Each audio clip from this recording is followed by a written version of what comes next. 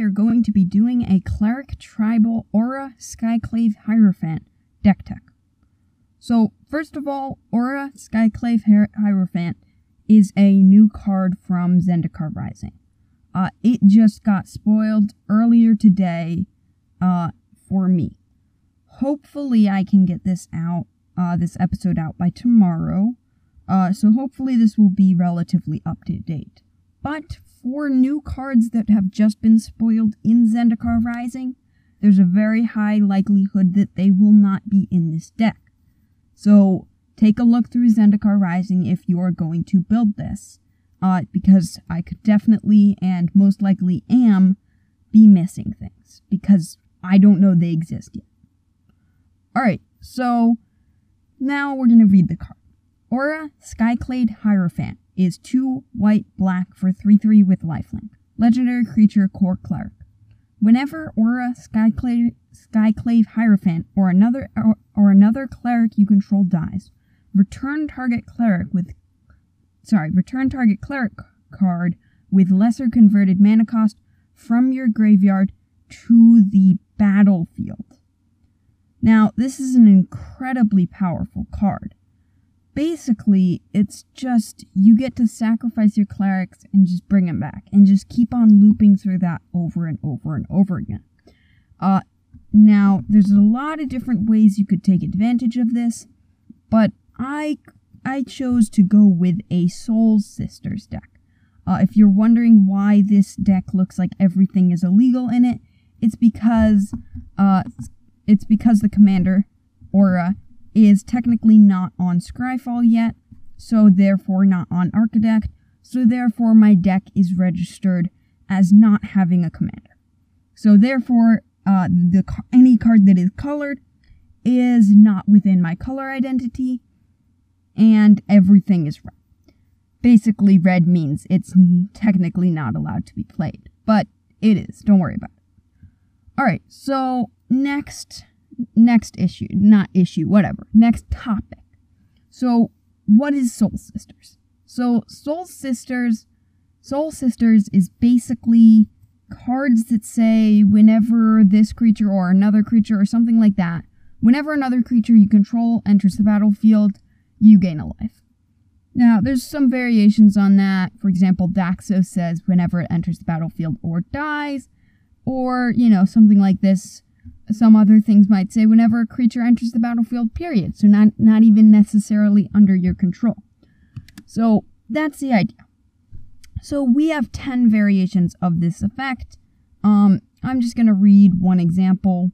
A pretty basic one would be Soul's Attendant, a white for a creature human cleric, 1/1. Whenever another creature enters the battlefield, you may gain 1 life. Simple enough. And that's the idea. So, cleric. First of all, that is great that it is a cleric. And second of all, clerics, right? Like, we have these Soul Sisters, right? We're getting things in and out and in and out and in and out because we get to sacrifice our clerics. So, how are we doing that? Now, we have a lot of different sacrifice outlets, which will just, for free, let us sacrifice a creature, which will then let us get another creature out of the graveyard, and just keep on going through the loop, and sacrificing and getting another one, and sacrificing and getting another one. Another great thing about this deck that makes that a whole lot easier is there's, I think, about 25 clerics in the deck, so we can just cycle through tons and tons of creatures. And this will gain us tons of life. Now, for one thing, that sort of is a payoff. And if that's not enough, there's a whole lot of other ones. So, first of all, you're going to be gaining tons and tons of life from your Soul Sisters. Second of all, a lot of the clerics are going to have effects on enter the battlefield or leave the battlefield triggers. This way, you can just get some bonus effects. And lastly, you have payoffs for the life gain. When you're gaining life, you get some sort of effect, depending on the card, that can help you, that will help you do things. So, that's the general idea. I mean, there are also some payoffs for clerics. There's draw, there's ramp, of course, all this type of stuff. But that's the base level. There's also, in order to help it along, there's a lot of not very much mill, just a little, because you want to have something in the beginning that you can start cycling through. But keep in mind, you are sacrificing creatures. And even if you do get them back, you're still going to have -1 creature at some point. Like once you get down to a low enough converted mana cost, you're just going to be done. You can either sacrifice that creature or keep it. You can't keep on going down forever. Alright, and next, there's also some recursion. In order to get your cheap cleric, well, they're not necessarily cheap. They're 5, 4, and 3 mana. But, they're not that expensive. Well, the 4 and 5 mana are pretty expensive. But the 3 mana one, you can take your cheap cleric and upgrade it to a super expensive one. The good thing about that is you sacrifice it. Either you just can optionally sacrifice it with a sacrifice outlet, or Doomed Necromancer, the 3 mana one, can sacrifice itself. And then you can just keep on going through that loop over and over and over again. Now, most of these do recur to your hand, which does cost mana, but that's fine. So, that's the very highest level, right? We have our life gain with our Soul Sisters, right? We're gonna keep on getting our clerics in and out and in and out. And our clerics are all mixed into all these different categories, just, to give us a good mix. Then we have our life gain payoffs, right? So we have, No. In order to keep on effectively cycling, getting things through the cycle, we have recursion, and we have, we don't really have much else to effectively keep on getting it through the cycle, but we do have enter the battlefield and leave the battlefield triggers that will directly benefit off of all these cycling through them. By cycling through them, I mean, them dying and then coming back, over and over and over again. So, we can do that over and over and over again, right? So we're gaining life, we're getting enter the battlefield abilities, things like that. Then we have the payoffs. Life gain payoffs. So, basically, because we're gaining so much life from the Soul Sisters and we're getting tons and tons of triggers, we have tons of cards that will give us some sort of benefit for gaining life. And that will help us, progress in the game. So let's get into examples of what's in the categories. Now, I talked about Soul Sisters earlier. It's a pretty linear idea. Whenever a creature enters the battlefield, maybe under your control, maybe generally, you will gain generally 1 life. Sometimes it's 2.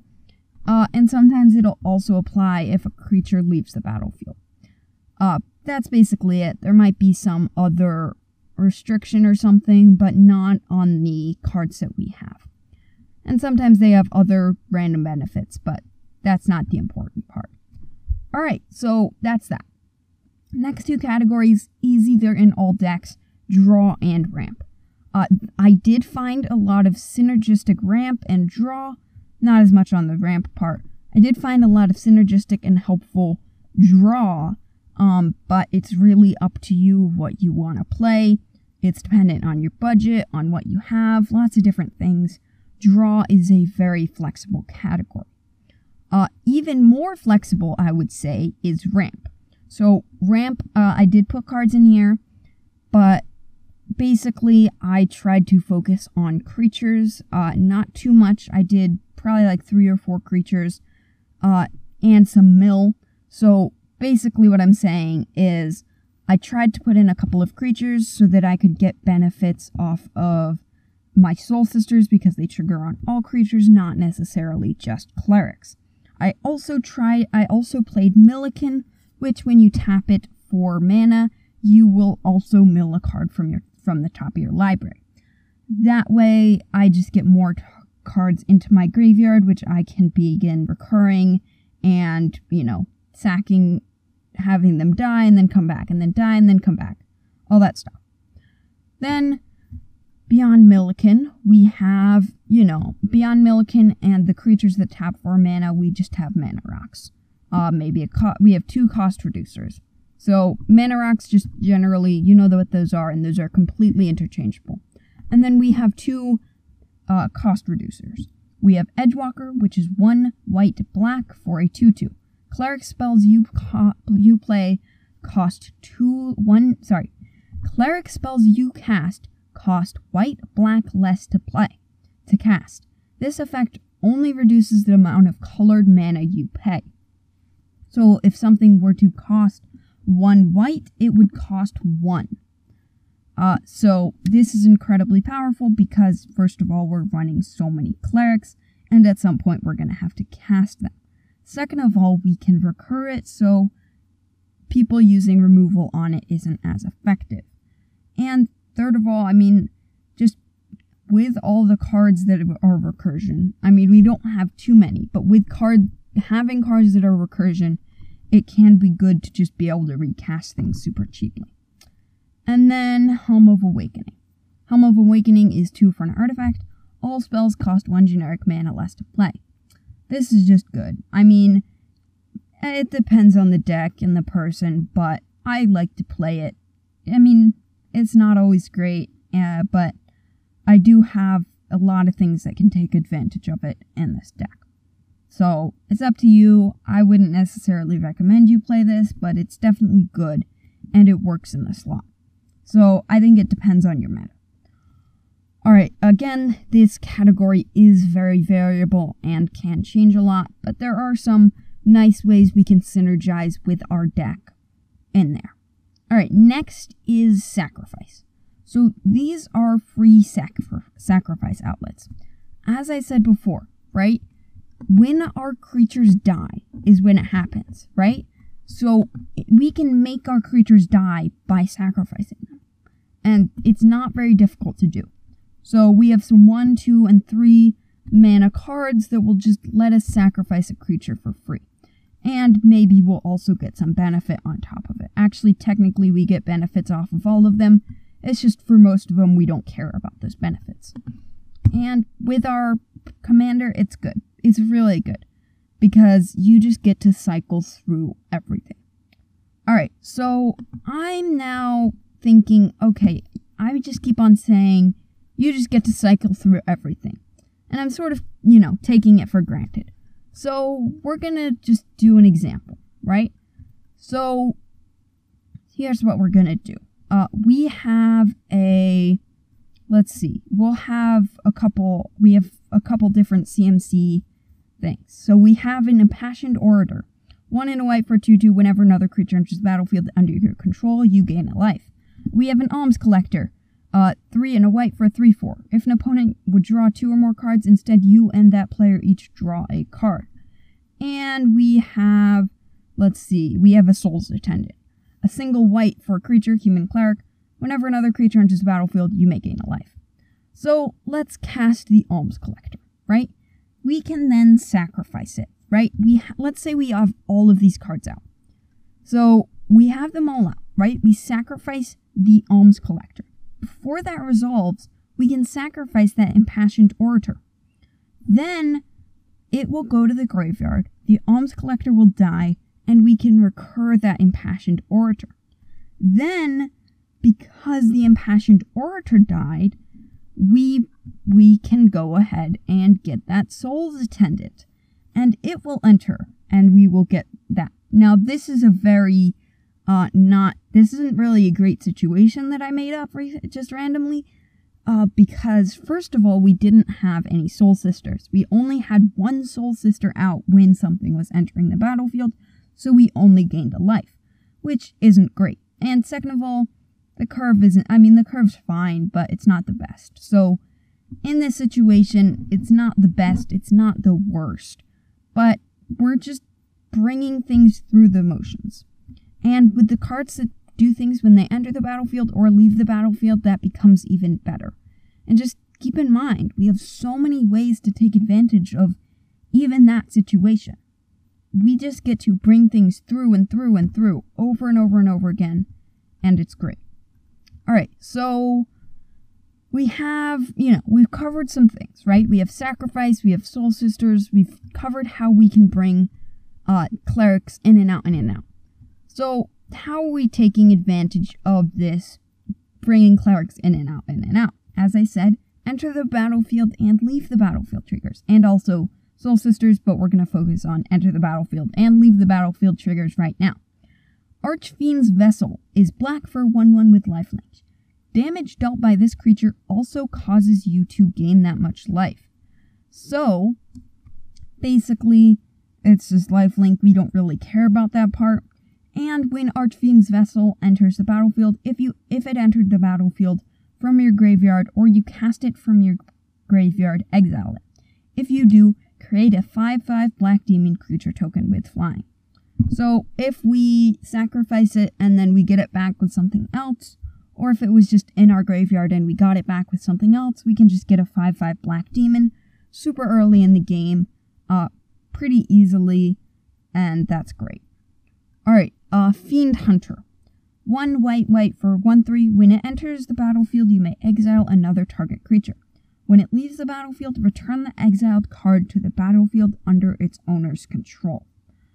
So, I mean, this is good. This, at base level, it seems bad. You know, like, why are you doing this? Why are you just gonna flicker it over and over again in order to get nothing? I mean, it's just gonna leave and then come back and leave and come back.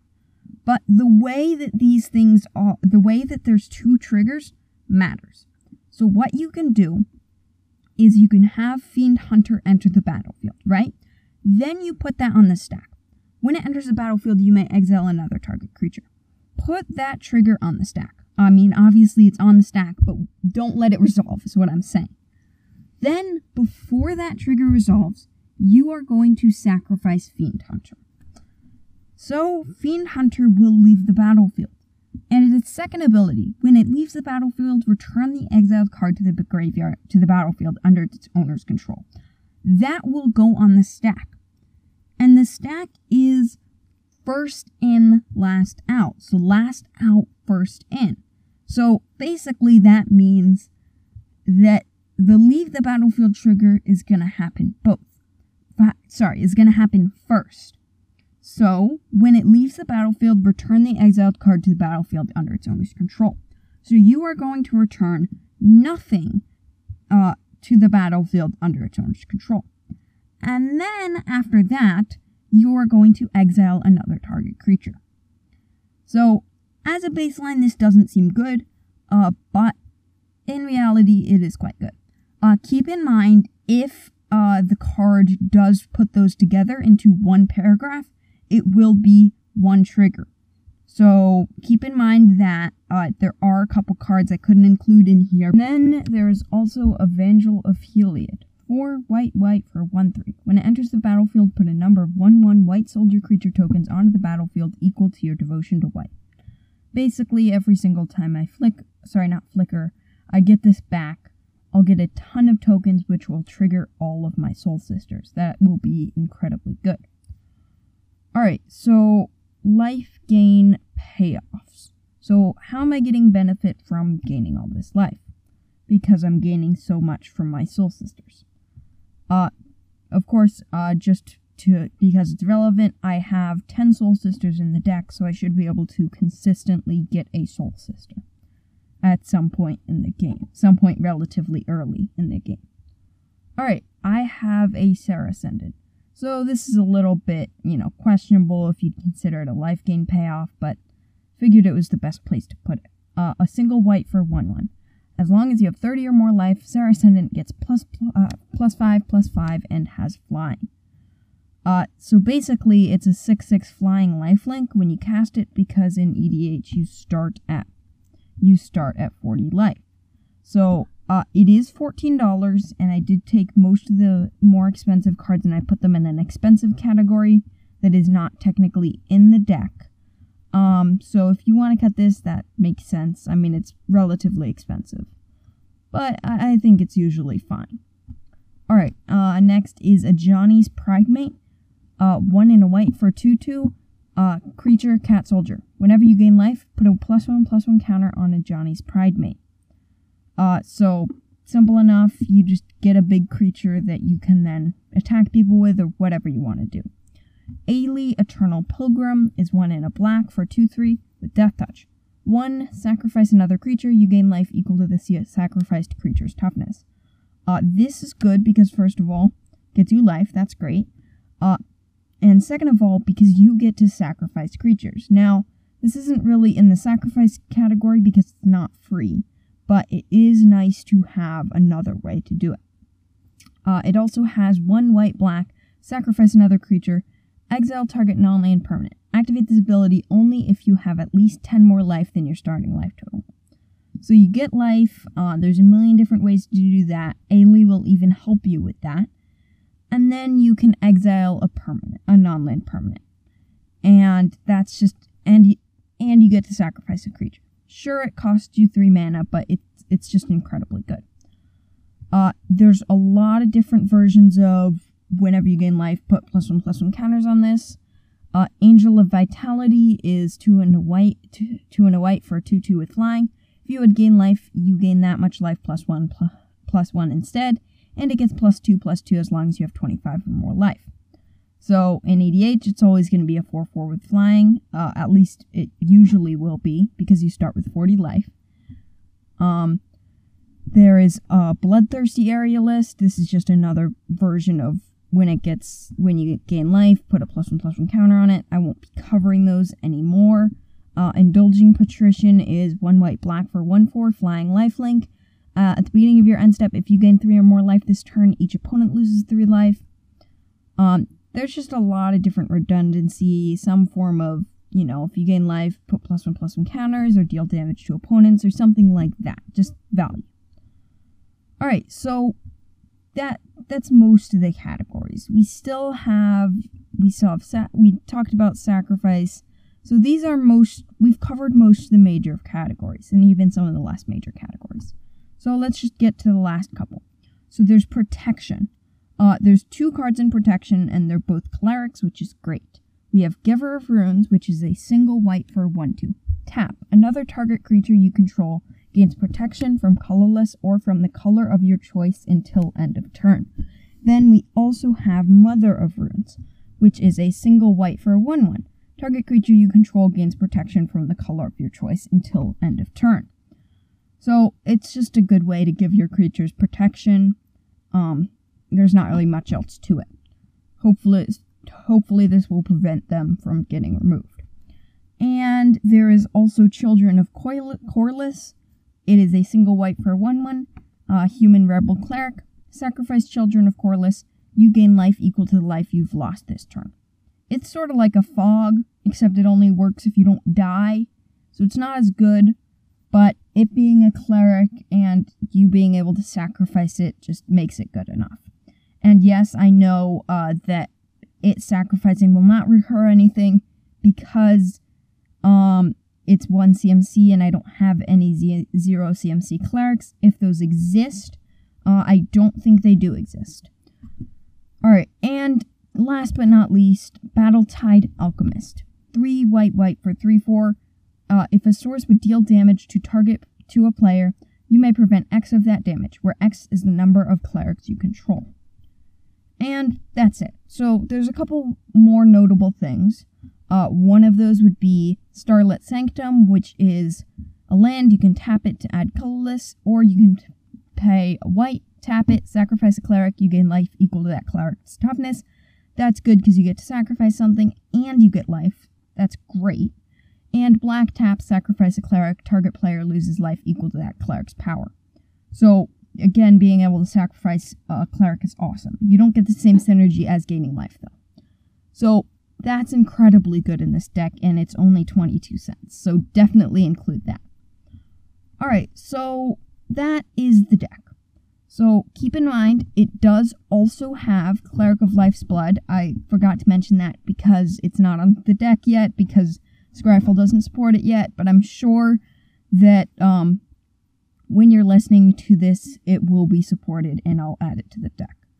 Cleric of Life's Bond is white-black for creature vampire cleric. Whenever you gain life for the first time each turn, put a +1/+1 counter on Cleric of Life's Bond, similar to other things, and whenever another cleric enters the battlefield under your control, you gain a life. Incredibly useful and will be great in the deck. So there's also a category of expensive cards. So these are not in the deck, but if you want to put them in, then go ahead. I did not think about these as much, and I know there are a lot of these, even if it were in the budget, I wouldn't actually include in the deck.